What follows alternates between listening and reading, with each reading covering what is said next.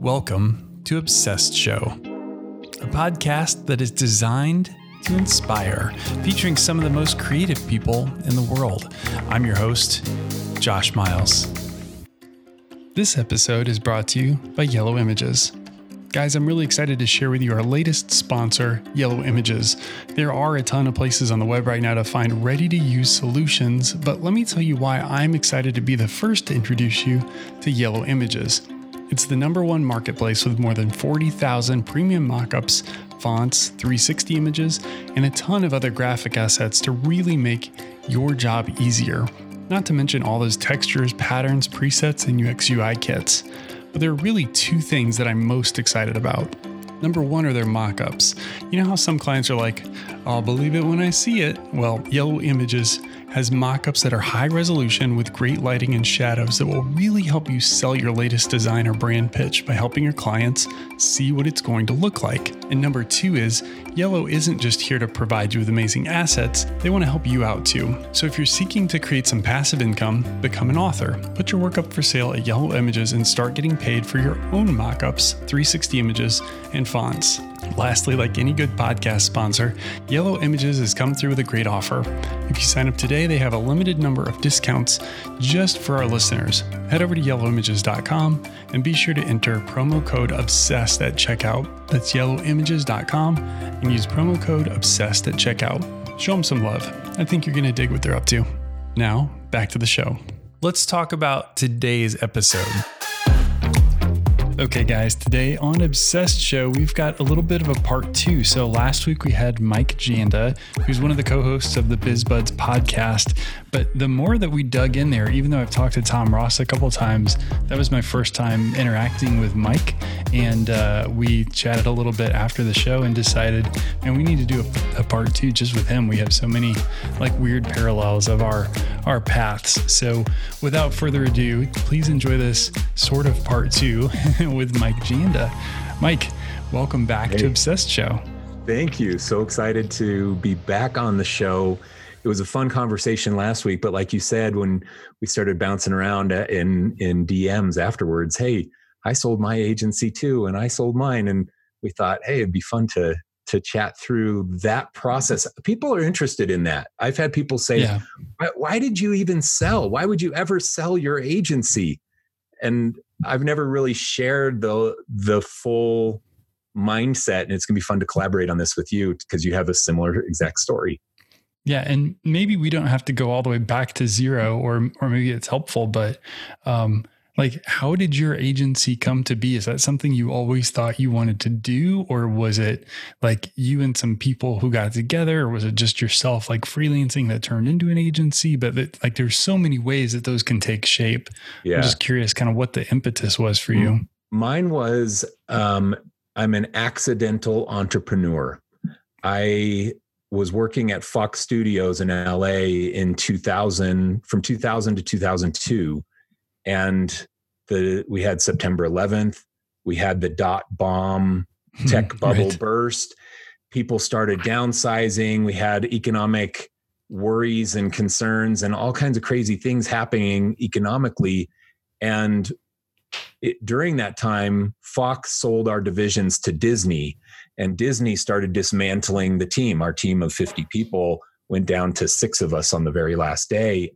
Now, as the team was whittling down over the course of a year and a half, I had friends who I would go to lunch with and hang out with, and they were in the office next to me, and they started landing at other Hollywood companies, Disney, Warner Brothers, Sony, my first 3 clients. And my friends would get over there, and they were marketing directors, marketing managers, and they didn't have internal teams anymore because the time was, let's downsize internal teams, not hire internal teams. So they were a marketing manager that still had to produce design work, and they started sending freelance work to me because of relationship and trust. And that's what started to grow my agency. So when I finally got laid off from Fox, I was freelancing already. I had been freelancing for 6 months, double dipping. I would go to work all day, and then I would bill just as much money each month freelancing as I was making at Fox. And I saved every penny of it. So when I finally got let go at Fox, I had my little bit of seed money, my nest egg to make it so I didn't freak out, and started freelancing and just building that. And it organically grew over time, but it was never me saying, I'm going to conquer this mountain and build this agency. Yeah. In fact, I resisted it for the first 2 or 3 years, where I got to work in 80, 100-hour weeks, just grinding myself down to nothing because I was afraid to hire people. I was afraid to grow. I didn't have business partners. I didn't have a mentor. I was just in there getting tons of work because I was doing good enough work to satisfy my clients, and I was a nice person to work with. And it just grew out of that. Once I let go, not to keep going on this, but once I let go of the reins on this horse that wanted to run, and I started hiring people. Year number 1 that I hired people, I went from 1 employee to 5 employees. The year after that, I went from 5 to 10 employees. And once I just kind of let go and let the horse run, things started to grow like crazy. Yeah, that so many parallels there. Sounds so familiar. So mine, the main difference was I always thought that I wanted to own my own agency, but I never had really like thought through what that means. Yeah. Like, is that just me, or is it a team of 10 people or 100 people? Yeah. And I think not kind of getting concrete on that vision was one of my biggest mistakes early on. Was I was, in the best possible way, I was trying to grow opportunistically. So as I look at an opportunity, I would decide, what am I going to do with this? Like, do I take this, yes or no? As opposed to, does this fit my vision of what I want this thing to be? So it wasn't so much resistant, but also it wasn't so much with clarity either. Yeah. But it was the same thing of like working for somebody else for a couple months and saving up, and got to the point of like, okay, I want to have enough to be able to pay myself out of the business without bankrupting my savings. Yeah. And, kind of started off slowly and conservatively, similarly, I guess, to what you're saying. So it's interesting that you talk about vision, because I just launched this big freelancer course. And when I started doing the very first module of that course, it was the sales module. And I started thinking, okay, sales, how do I teach people how to sell creative services for their business? And I went all the way back to, what even is the business that you're even trying to build? And I take the first 5 or 6 lessons are all about, how do I build a vision of what I want this to become? Because I can't sell my services to anybody if I don't even know what the freak I'm doing. Yeah. What am I trying to build here? Exactly. And I did the same thing. It was like, I didn't have a vision at the start. I was just like, I called myself the graphic design whore, and not to be crude, but it was just like, okay, whatever you want, pay me enough money, I'll do whatever you need. And our joke was, when the phone rings, we say yes. Yeah, that's exactly it. That's what I did, until I started figuring out, oh, wait a second. I don't need to be needy. I don't need to be afraid. I need to be vision and purpose driven to build this as a real business. And once I started to tweak the dials in my brain to perceive my role in the business as that, I've got to create a vision. And then I've got to sell my employees on embracing that vision. And then I've got to help my clients understand that vision of the business. Then things start to explode out of that. And a lot of how far were you into your business before you feel like you started to kind of get into that groove? It was when I had, when I had these first, so my first 5 employees, I would say, were just production appendages. And I love these people. No, I'm not trying to downplay them, but for me, it was like I needed more hands to push pixels around. Yeah, extensions of you, really. Yeah, exactly. That's what it was. And when I got to about 5 employees, it's when I started to sit back and realize, you know what? This is actually going to be something. This is a business. This is a real thing. I got to take this seriously. And I started reading books. I started reading things like Good to Great at the time was a really popular book. The E-Myth, which is one of the books that transformed my mindset. Yeah, it changed everything for me. And I started to realize, and in that book, it talks about the technician, the manager, and the entrepreneur, these 3 different roles. And I realized all I was doing was like technician and some manager work. And I had to do some entrepreneur work. And entrepreneur work is 2 things. There's 2 things for an entrepreneur. You have to create a vision for the future of your company and roll that vision out. And then number two is you have to create profitability for the shareholders of the business. Once I understood that, I was like, okay, I'm the sole shareholder of this business. So I've got to make it profitable for me. Mm-hmm. And I've got to create a vision of where this business is going to even go. Which one of those two do you think is harder for most designers starting out launching a business? Is profit a harder thing or is vision a harder thing? Oh, I think it's vision. I think that people are afraid to think big. And I think by nature, and I'm sure you'd agree, by nature, designers, creative people, we just are naturally insecure people. Mm-hmm. And the idea of sitting down and saying, I'm going to build the 100-person agency, like you just mentioned, I'm going to build that, it's scary. We're insecure. Can we really do it? I don't know. And so we're afraid to make a vision like that, because what if it doesn't happen? We talk ourselves out of it. So I think vision's really tough for creatives to expand their mindset, to realize what they can really accomplish in their careers. I had this as a problem when I decided to be a designer and study design at Indiana University. We have that Indiana tie in common. I remember thinking, you know what? I'd rather be a starving artist. I think someday, I literally thought these numbers. I thought someday I'll max out and I'll be making $60,000 a year as a creative director somewhere. And you know what? I'd rather do that and be happy doing design in my life than making millions of dollars hating my life as being a business person or something. Mm-hmm. It was such a narrow vision because 2 years later, there's nothing in between that, right? It's either 60 or millions. That's what it was. Yeah.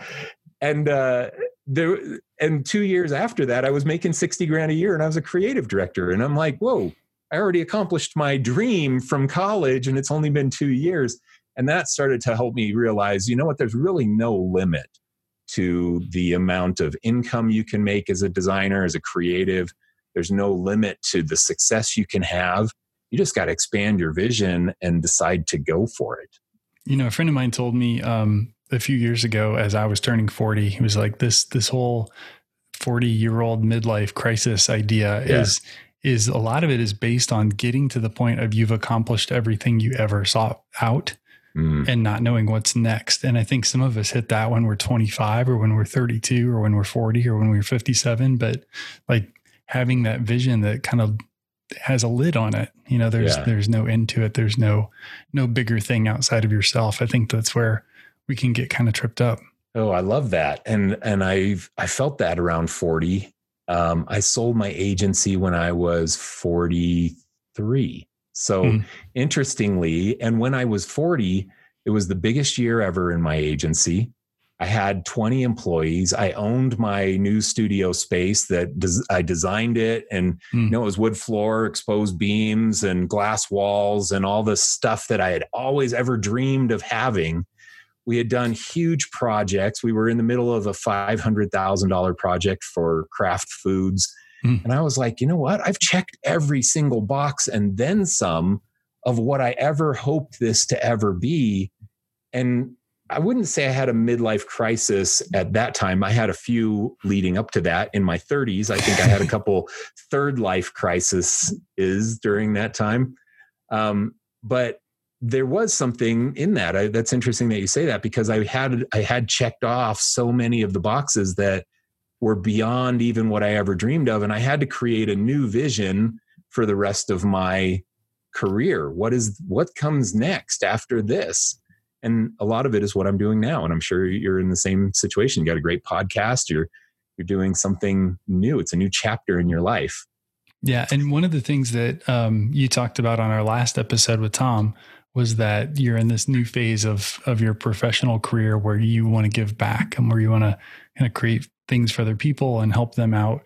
And I'm sure maybe this is part of it, like looking back on my journey as a business owner, as somebody who started a creative agency, I'd think, man, if I had it to do over, here's a couple of big mistakes that I would avoid, or here's a couple of big decisions that I would do differently. Especially as you're coaching, I'm sure this comes up frequently, but what are some of those key things that you look back at and either think, I lucked into getting this thing right, and it's a thing that I coach people on? Or what are some of those things that you feel like people are most likely, those potholes they're most likely to hit along the way? That's a great question. So I fortunately did a lot of things right. And I think anybody who's a successful entrepreneur, the way to be a successful entrepreneur is you do 51% of the things right and 49% of the things wrong. Right. That's the way. That's the successful entrepreneur. It's still a win. Yeah. The 51% is the difference maker. And now all of a sudden you're billing millions of dollars and you got a lot of profit. If you do it just the flip, 51% wrong and 49%, you're the failed 1-year business, just like so many businesses that start. So I fortunately did just enough things right. One of the things we talked about vision. That was one of the problems at the start of the years. Not having a vision, that was the wrong thing. And I do work with people in coaching of working on the vision. This is what you've got to solve first. What do you even want? Because you can be successful in any channel you choose. You can be a successful solo freelancer.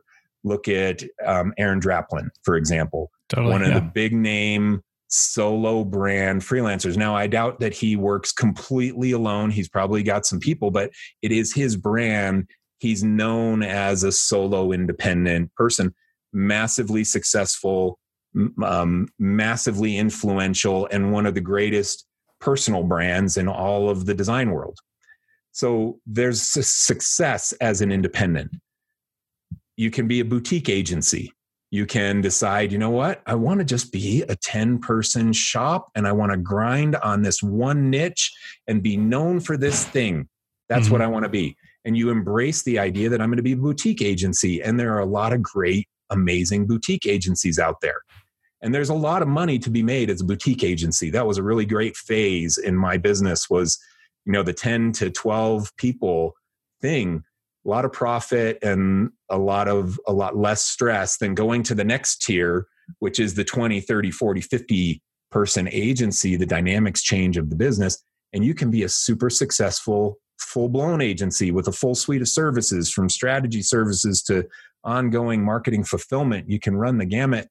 The agency that I sold to, we had 80 employees and we had multiple departments, and we had a full strategy team. We had this huge development team, and we were doing these full-blown engagements for clients ongoing over years of time. And you can be super successful in that model. So I think getting back to the question, what do a lot of people not do right? It's not deciding which of those channels they want, because you can be massively successful in any one. They all have pros and cons. The other big mistake I think that people make is not understanding their numbers, not running their business like a real business, and tracking their data, projecting their revenue, understanding their cash flow, tracking just things as simple as your win-loss ratio of your proposals, just tracking that, knowing I'm winning X percentage of proposals at X average value.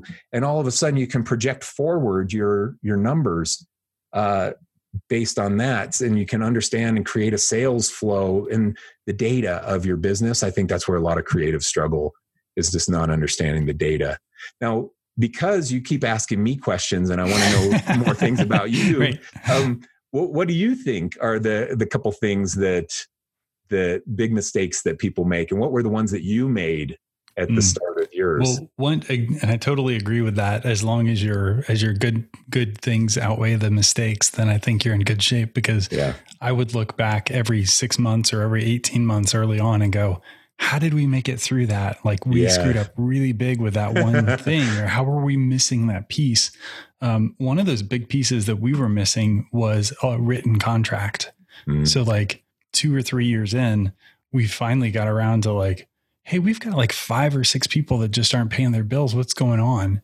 Yeah. And then we started trying to figure out how to get paid on these projects, and then realizing, oh, maybe we need more than just a handshake. Like maybe we're getting to the point that we don't personally know every client anymore. Right. And it's not just somebody who's good for it necessarily. So just getting a little bit more strict about scope and timeline and budget and what payment terms look like. And, that's probably the best money you can spend with an attorney early on in your business is making sure that you've got a good agreement. Was that something that you figured out quickly? Oh yeah. Yeah, man. That's a good one. And I didn't figure it out quickly. I started with just these little 1-pager things with like line item prices on it here. And I just kept building that over time. I never had a downloadable version. I never adapted somebody else's contract. I just like every single time I got screwed on a project, I would be like, why did I get screwed on this? New clause. I'd write up the new clause and stick it into my contract. And that is a big deal. And that is something that a lot of creatives wait too long to do. Even if you're a freelancer, just independent freelancer, cranking part-time out of your basement in the after hours of your full-time job, you still need to have a documented formal agreement with your client. And it doesn't have to be a 50-page thing, but it's got to be written and it's got to be clear. The client has to know exactly what they're going to get and what they are going to pay. And you have to know exactly what you're going to do and how much you're going to charge the client. And that's the fundamental root of the contract. So at least write up some formal document that defines those two things. Yeah. And I think the two bonus features that we added pretty quickly in the contract that are helpful. One is that the intellectual property doesn't transfer until it's paid in full. Yeah. So they can't use the thing that they paid half for. Yeah. And then the other thing is a little word called indemnification, which means if they give you something, they can't come back to sue you later to say that's something that you used that got us in trouble. Well, you gave it to us. So, and it works both ways. So a perfect contract, or I think a fair contract, is one that has mutual indemnification. So if you've got a designer who finds something on the web and borrows it and you don't know about it and your firm sells it to somebody and they get sued, like you're in trouble too. So, so I think that's a totally fair and a great safety to have in place. Yeah. Both of those things. I have both of them in my contracts and they're both super, super important. Yep. Okay. Well, before you ask me another question and get off the hook of telling me more about, so you started 2003, you started your agency, right? But you went with the mindset that I've always wanted to do this. I've always wanted to start. And then tell me your synopsis of growth and how it all happened for you. Yeah. So, I mean, again, we've got so many parallels. Like on paper, I started the agency in 2002 and I started working in it full time in 2003. So it was kind of this side project thing that I was running freelance through in the evenings. And I had gone to Purdue University and done a lot of work when I was in-house with their printing services division with the athletics department. So they'd been sending me projects since I graduated, basically. So like the softball team needs a new poster, or the football team's going to a bowl game and they need a cover for their program guide, or, so I was doing a lot of athletics stuff like that. Yeah. And then little projects here and there. And, just got to the point of momentum where I was like seeing enough work that I realized, okay, I have a little bit saved and there's enough going on here. Like, and the economy's not great. Yeah. So if I could maybe make a go of it now, like, why not? Yeah. So, pulled the trigger with this experiment of, okay, I don't want to dip into savings the first month. And by month 2 or 3, I forget what it was now, I want the business to pay me out of income that the business is making. And that experiment went on for 16 years after that. So that worked out pretty well until I left. Okay. So tell me your growth. Yeah, that's a lot of parallels in mine, and same mindset on the money side of things too. So your growth, so you started it just you. Yeah. I was totally solo in my proverbial basement. And by the end of the first year, I brought on my first hire. So I brought him on contract, then we got more time together, and then brought him on full time after that. Okay. And then you grew over 16 years of time, and you sold your agency or left your agency, or what was it? So I brought in a business partner about 2 years before I left. Okay. and never with the intent of leaving. In fact, I think I frequently said, there are all these other little side projects that we had started up. And I'd said, well, yeah, if one of those gets to the right size or somebody comes with the right thing, maybe I would sell that, but you'll have to pry the agency out of my cold, dead hands. Okay. And enough personal things changed that I was like, you know what? I just need a break. I need something different. I need to step away. Yeah. And I knew that most importantly, my heart wasn't in the business anymore. Yeah. Ironically, we had our best year ever as I was leaving. That's similarly, great. when I was no longer emotionally vested in all these decisions or hand wringing over things or stressing, and I was just acting in the way that I knew I should from a business standpoint. Yeah. It was like clockwork, man. It just so that's another one of those things that man, if I had to do it over, just being sort of emotionally disconnecting from some of those decisions really made it easier to make the right call. Yeah. And just to look at it more objectively, almost like you would a client project, because you don't look at or at least I didn't look at client projects and go, oh man, I don't know if that's the right decision. I would just look at it and go, here's the data. Yeah. Here's the right decision. Here's the right look for you because of what you told me you wanted. I can confidently tell you this is the right answer. Yeah. And then in that last year, I was able to do that for us. So that was really interesting, but so that's sold awesome. out to him, after about 2 years together. And then, he took the agency on for about another 2 years, and he just rolled in with another group here recently. Oh, he did. Okay, good. All right. Well, so many parallels on that. One of the things that you mentioned was, you were ready for something new. It was just time. Mm-hmm. And it's interesting. I talk about this sometimes, and this will resonate with you. I'm like, you can't last more than 15 years in agency life before it kills you. It kills your soul. For some, it's the grind of it, the client chasing and the change order navigation, and then the employee grind and replacing your creative director again. It's such a brutal grind that as a sole owner of an agency, I don't know how anybody lasts longer than that. That's where I got in those last few years. And I think that one of the things at the early years of my business, these first 10 years of growing, it was so exhilarating. It was exhilarating to land the next big client. It was exhilarating to land the next big project. It was so exciting. It was and then to start winning awards, when we win FWA or we win an Addy, get on the Addy site of the day and stuff, or not the Addy, but the awards site of the day, and you win best in show at the Addies and things. We had these things happen, and all of a sudden it's just check in a box, check in a box, check in a box. Oh, now we build $1 million a year, check the box. Now we build $2 million a year, check the box. And now I've got 20 employees, check the box. And once you don't have any more boxes to check, all of a sudden you're like, why am I still doing this? This is so stressful and so emotionally draining on me. Why am I doing this when I've checked all the boxes I ever dreamed of checking in my life? Yeah. It's back to that midlife crisis thing. It's you've accomplished all the things that you want, but all the pain is still coming along with it without any big goals left. Yeah, exactly.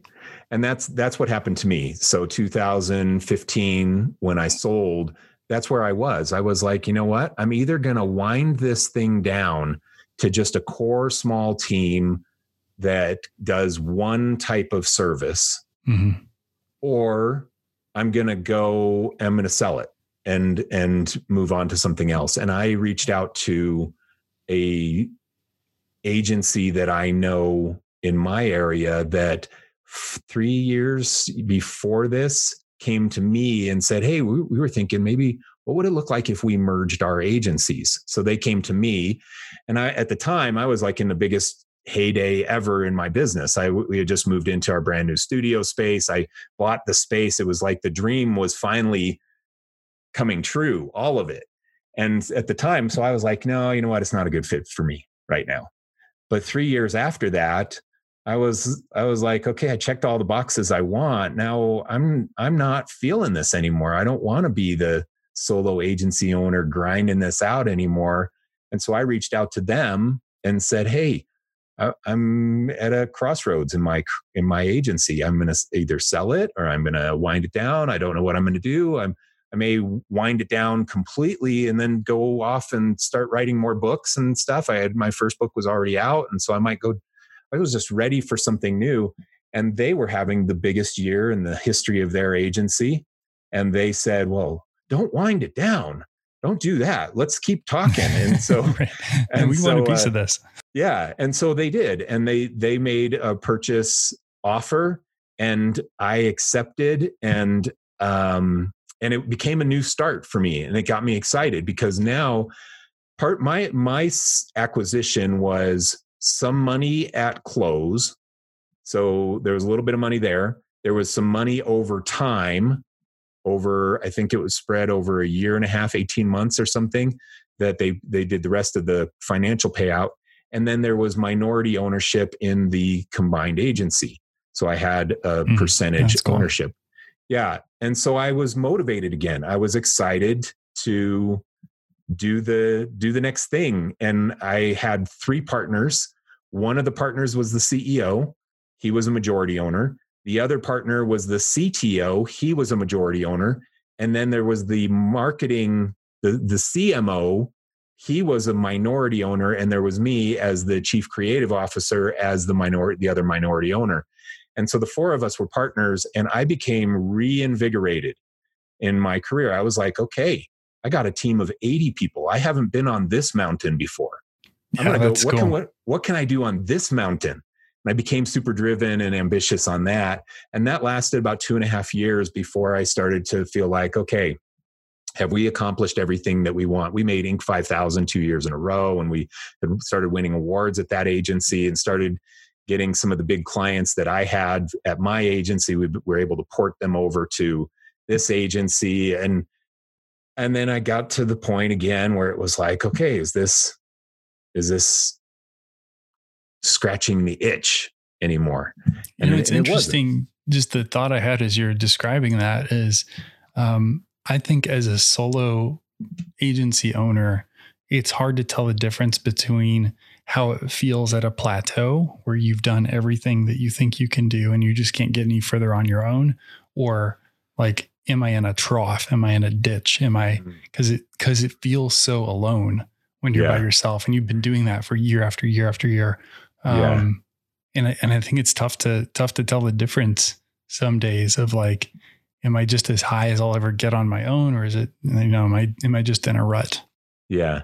And I had employees who I tried to, they had profit sharing. They had, I even had a buy-sell agreement. If I died, my right and left 2 people inherited the company, and there was a life insurance policy that would pay out my wife. And, I had it structured like that. So I had 2 people that I tried to buy complete loyalty from through ownership stake and empowering them to own certain, like to be responsible for certain aspects of the business. And I was trying to fully replicate myself to where I could just own this agency and not have to be in the grind of every day. But at the end of the day, I learned that you can't fully transition ownership emotionally from one person to the next. As much as you try, it is the hardest thing to get somebody to buy your vision to where they turn it into their vision. It's tough. Yeah.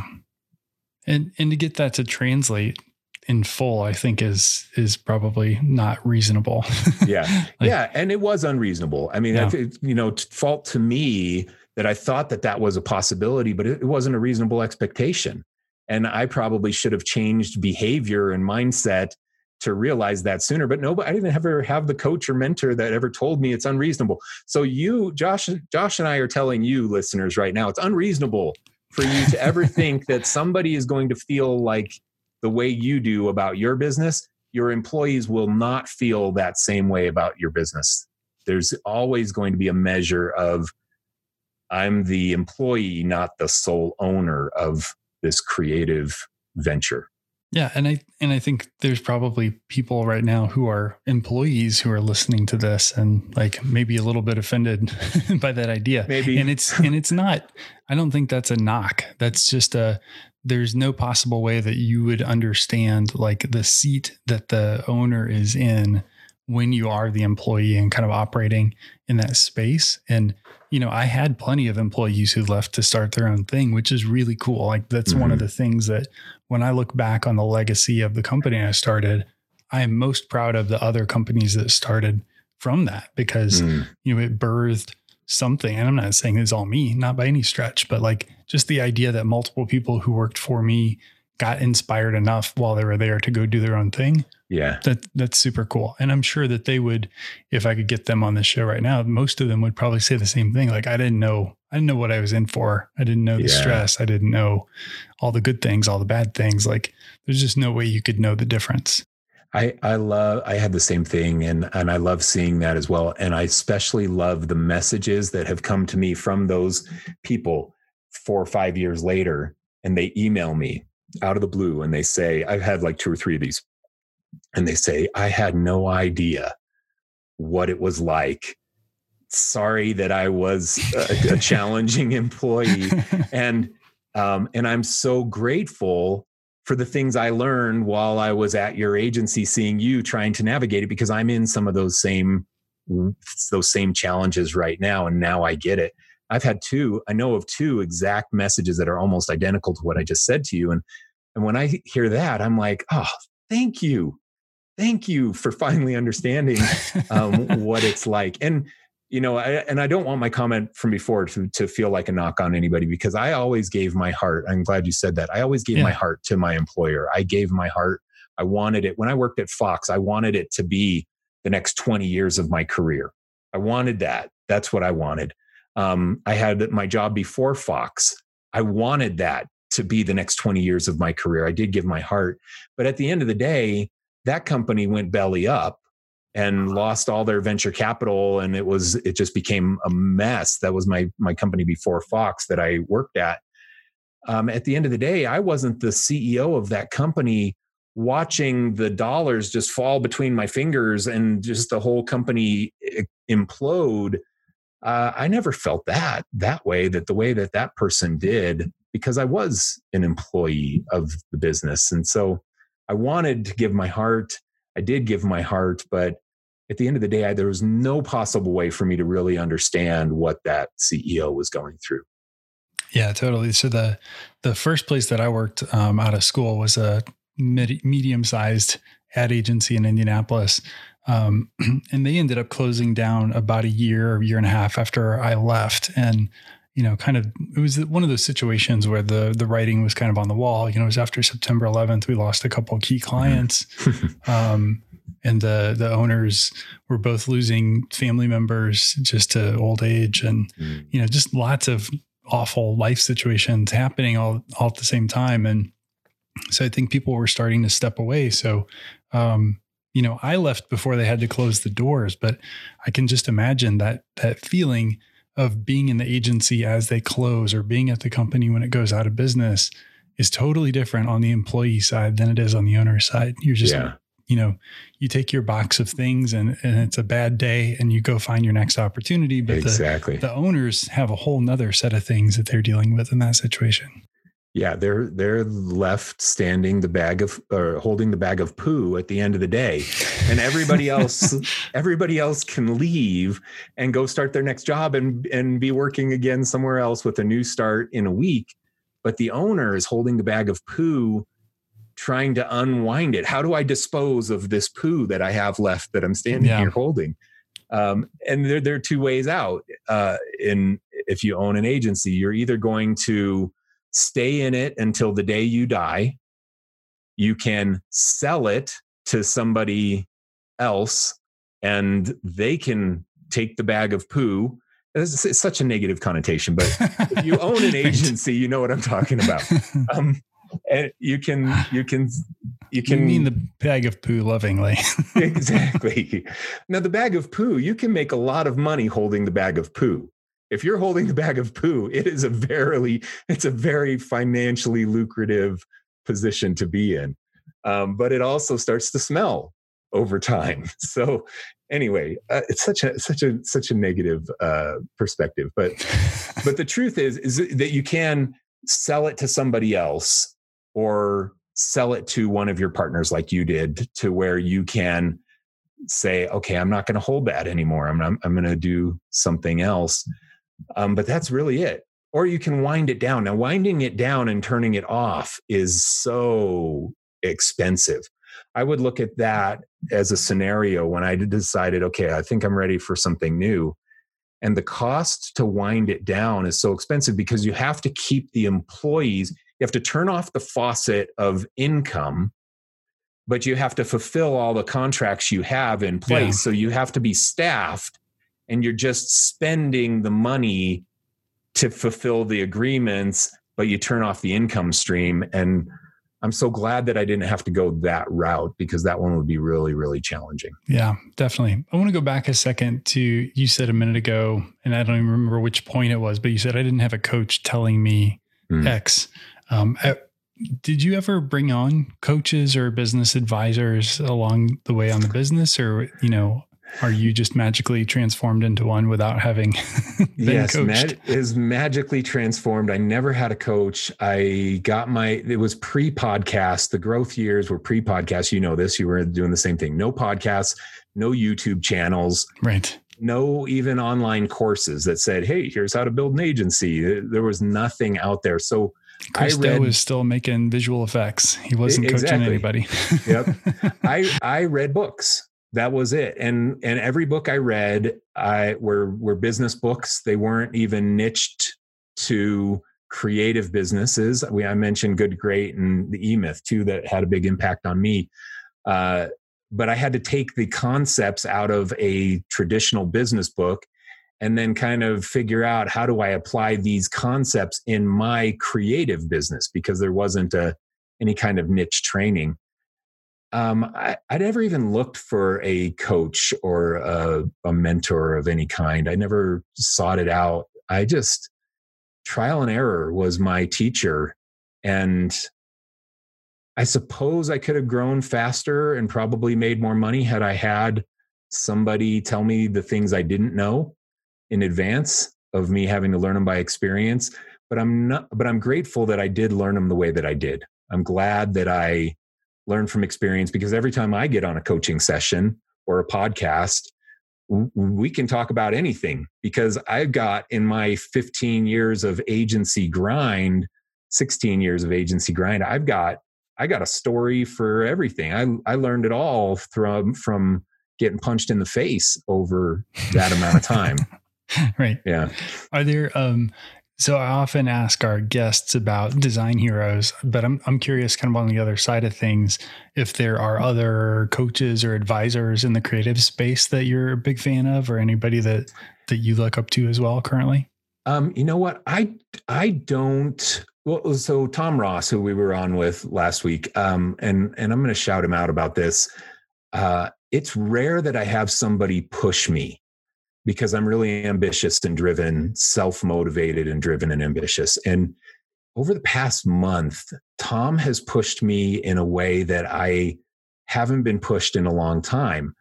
He's scheduled a ton of podcast collaborations. Like every other day, I'm on another collab podcast with Tom, and we're doing our podcast. And then he pushed me and said, Mike, we gotta increase our listeners, and let's just do, instead of recording a podcast today, let's do an hour-long brainstorm on how we're going to market our podcast. And I was like, all right, man. And so we made up this whole huge list.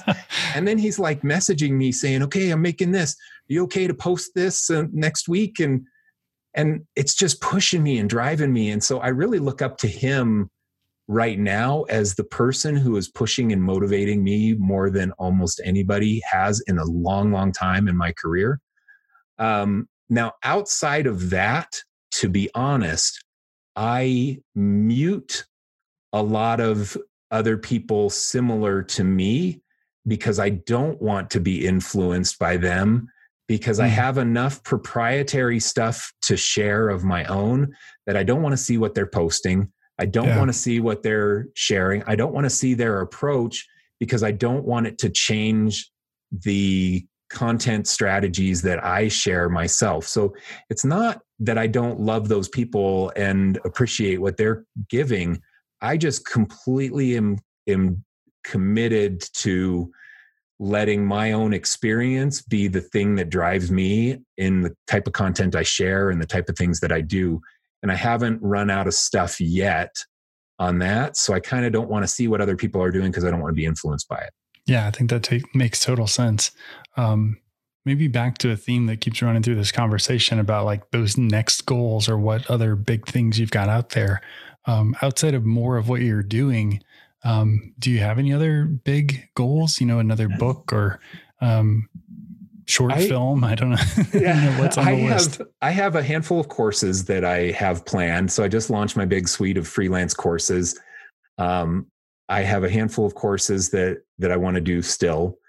I love the courses because I know so many people need it. And I'm in this mindset of I want to fix these problems for people that they don't even know they have, or they know they have and they don't know where to get the answer. So I love the course flow, that I can just build a concept on top of another concept over time. And so I'm really motivated by that right now. I have like 3 or 4 other books that I have rough outlined, because over the years of time, my first book was in 2013. As soon as it was published, I've started thinking of other books. They just start popping in my head because now this is a real option. I'm laughing because we're the same person. Yeah, that's good. So that's what I have. I'm like, okay, I got other books that are popping in my head because now it's an option. I broke the 4-minute mile. I had a book.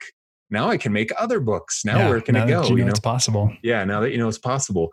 So I have other things like that, but I want to travel all over the world and do workshops and speaking and things. I was supposed to go to Ghana this year. I was supposed to go to Australia this year. I was supposed to go to Dubai and speak, and all these things are just to go away because of coronavirus. So I'm a little hurt by that. I had things last year. I went to Denmark. I went to Sweden. Went to Russia. I've been to Russia a few times, and then a few places in the US where I bounced around. And I love doing that. I love connecting with new people and meeting designers. And so I want to do a lot of that in my future when the world opens up again. But to be honest, right now, for the first time, I don't have a concrete mountain that I'm climbing. I'm just enjoying walking the path right now. And I love connecting with people. I love meeting people like you and being on shows like this. And I love the connections I make in my social media interactions. And I'm just loving life right now. So maybe if we've got a listener who's like, I don't know if I'm ready for a coach yet, but maybe you have a particular challenge you could put forth to that listener who's trying to figure out what's next. Like, is this freelance thing enough that I want to make it into a business, or do I want to stay solo, or do I want to, to kind of pick a swim lane and go? Like what challenge would you have, or what charge would you have to that listener? It would be create a vision board of what you want in your life, not just in your business, but in your life. And then create a business that achieves that. And I say this because building an agency isn't for everybody. It's a challenge. And I'm so glad that I did it. And I'm so glad that I carried the bag of poo around for so long. And I made a lot of money carrying the bag of poo. I'm so glad that I did that. But it's not for everybody. Some people just don't want it. And that's okay. You have to know yourself, and it's okay to embrace who you are and what you want out of life. Now, some people want to travel the world and take their kids. Some people might have a goal of, I want to visit 100 beaches in the world. I'm a beach nut and I want to go to this beach and this beach and this beach.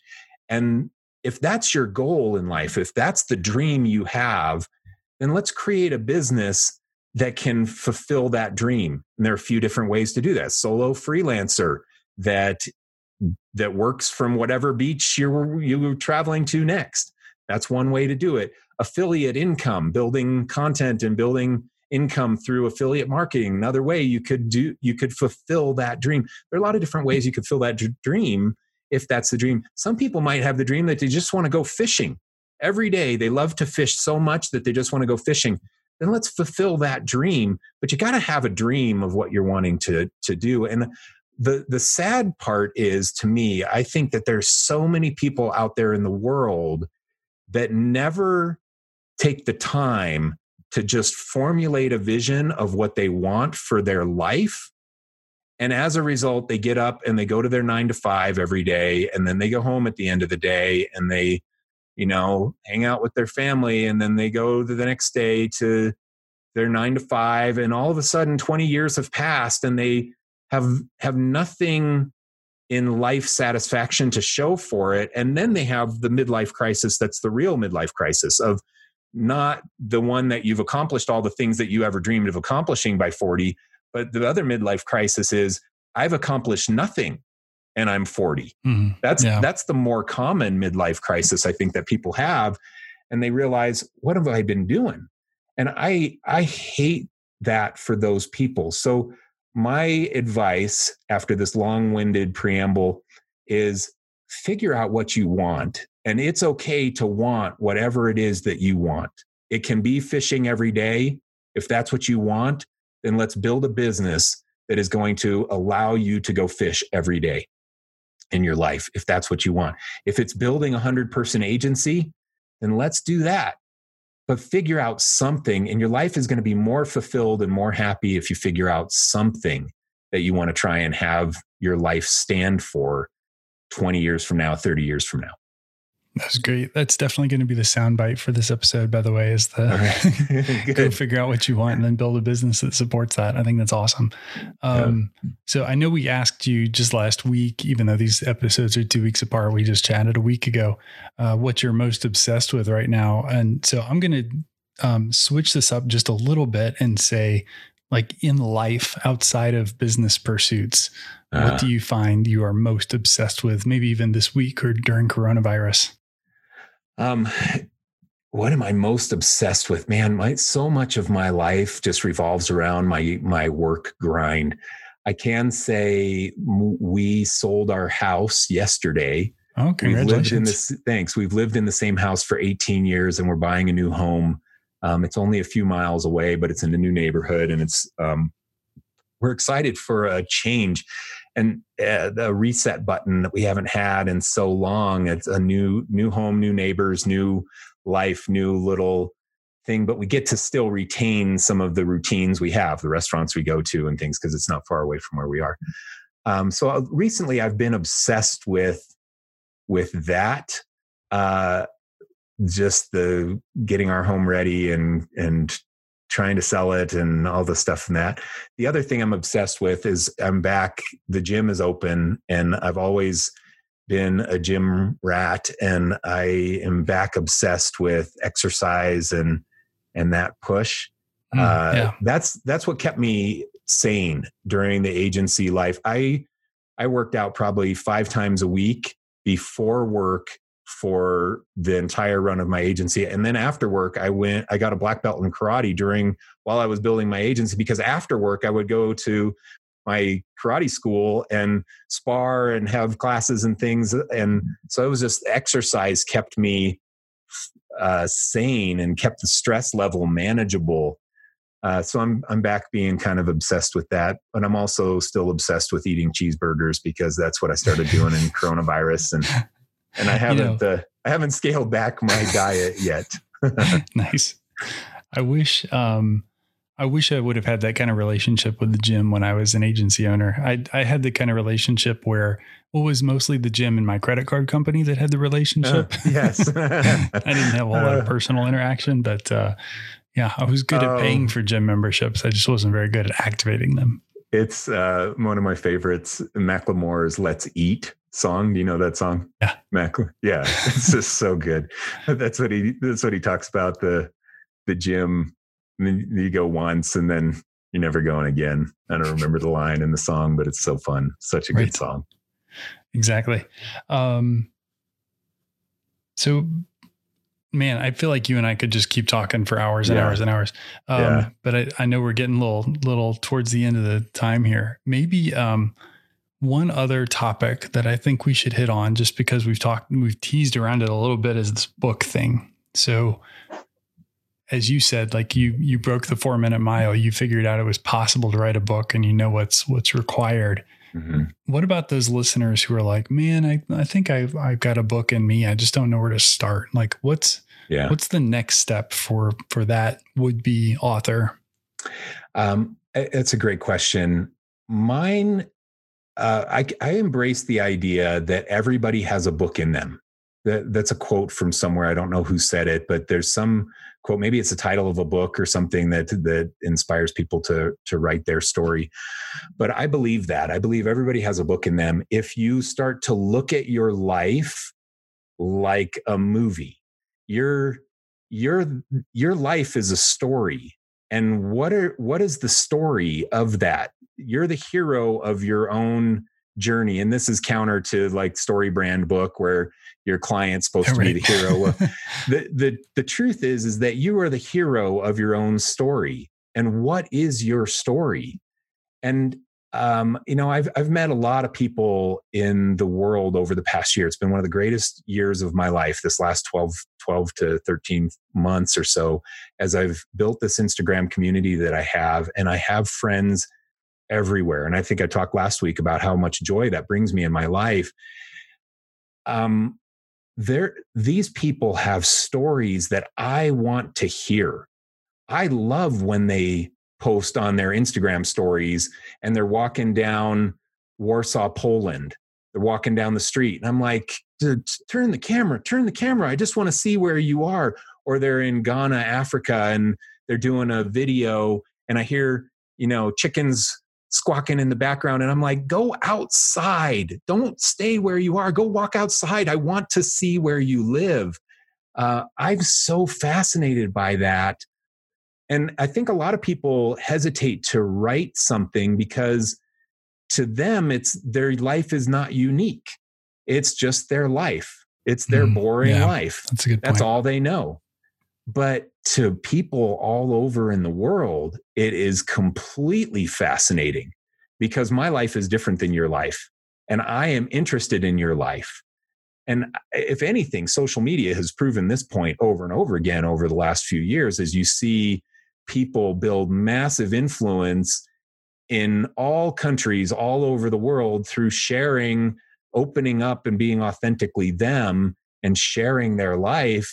They can build a massive audience because it's so fascinating to so many people. So don't discount the fact that you have something unique to offer the world. And you need to start looking at your life as you're the hero of your journey. What is the story that you have to tell? And don't fool yourself into thinking that it isn't interesting, because it will be interesting to some people in the world. Well, I think that is an excellent place to wrap up today. You are More Janda on Instagram, and one of your favorite places to connect. Anywhere else you want to rattle off for us? YouTube. I have a YouTube channel that I plan to build. It's all More Janda there.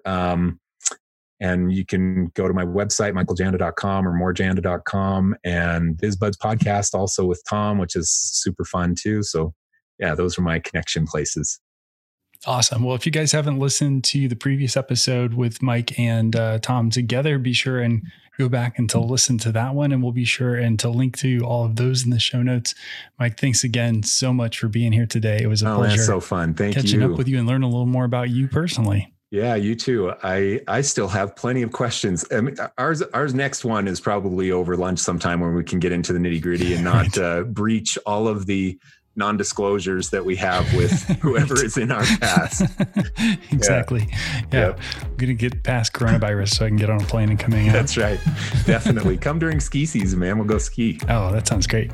I don't really know what I'm doing, but I know enough to say yes to that. Okay, good. Well, hey, thanks again. And thanks for being obsessed with design.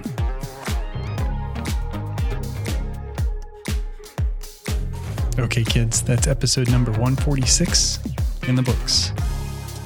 This episode is brought to you by Yellow Images. For all of today's show notes, head over to obsessedshow.com. And if you haven't already while you're there, add your email address to our newsletter.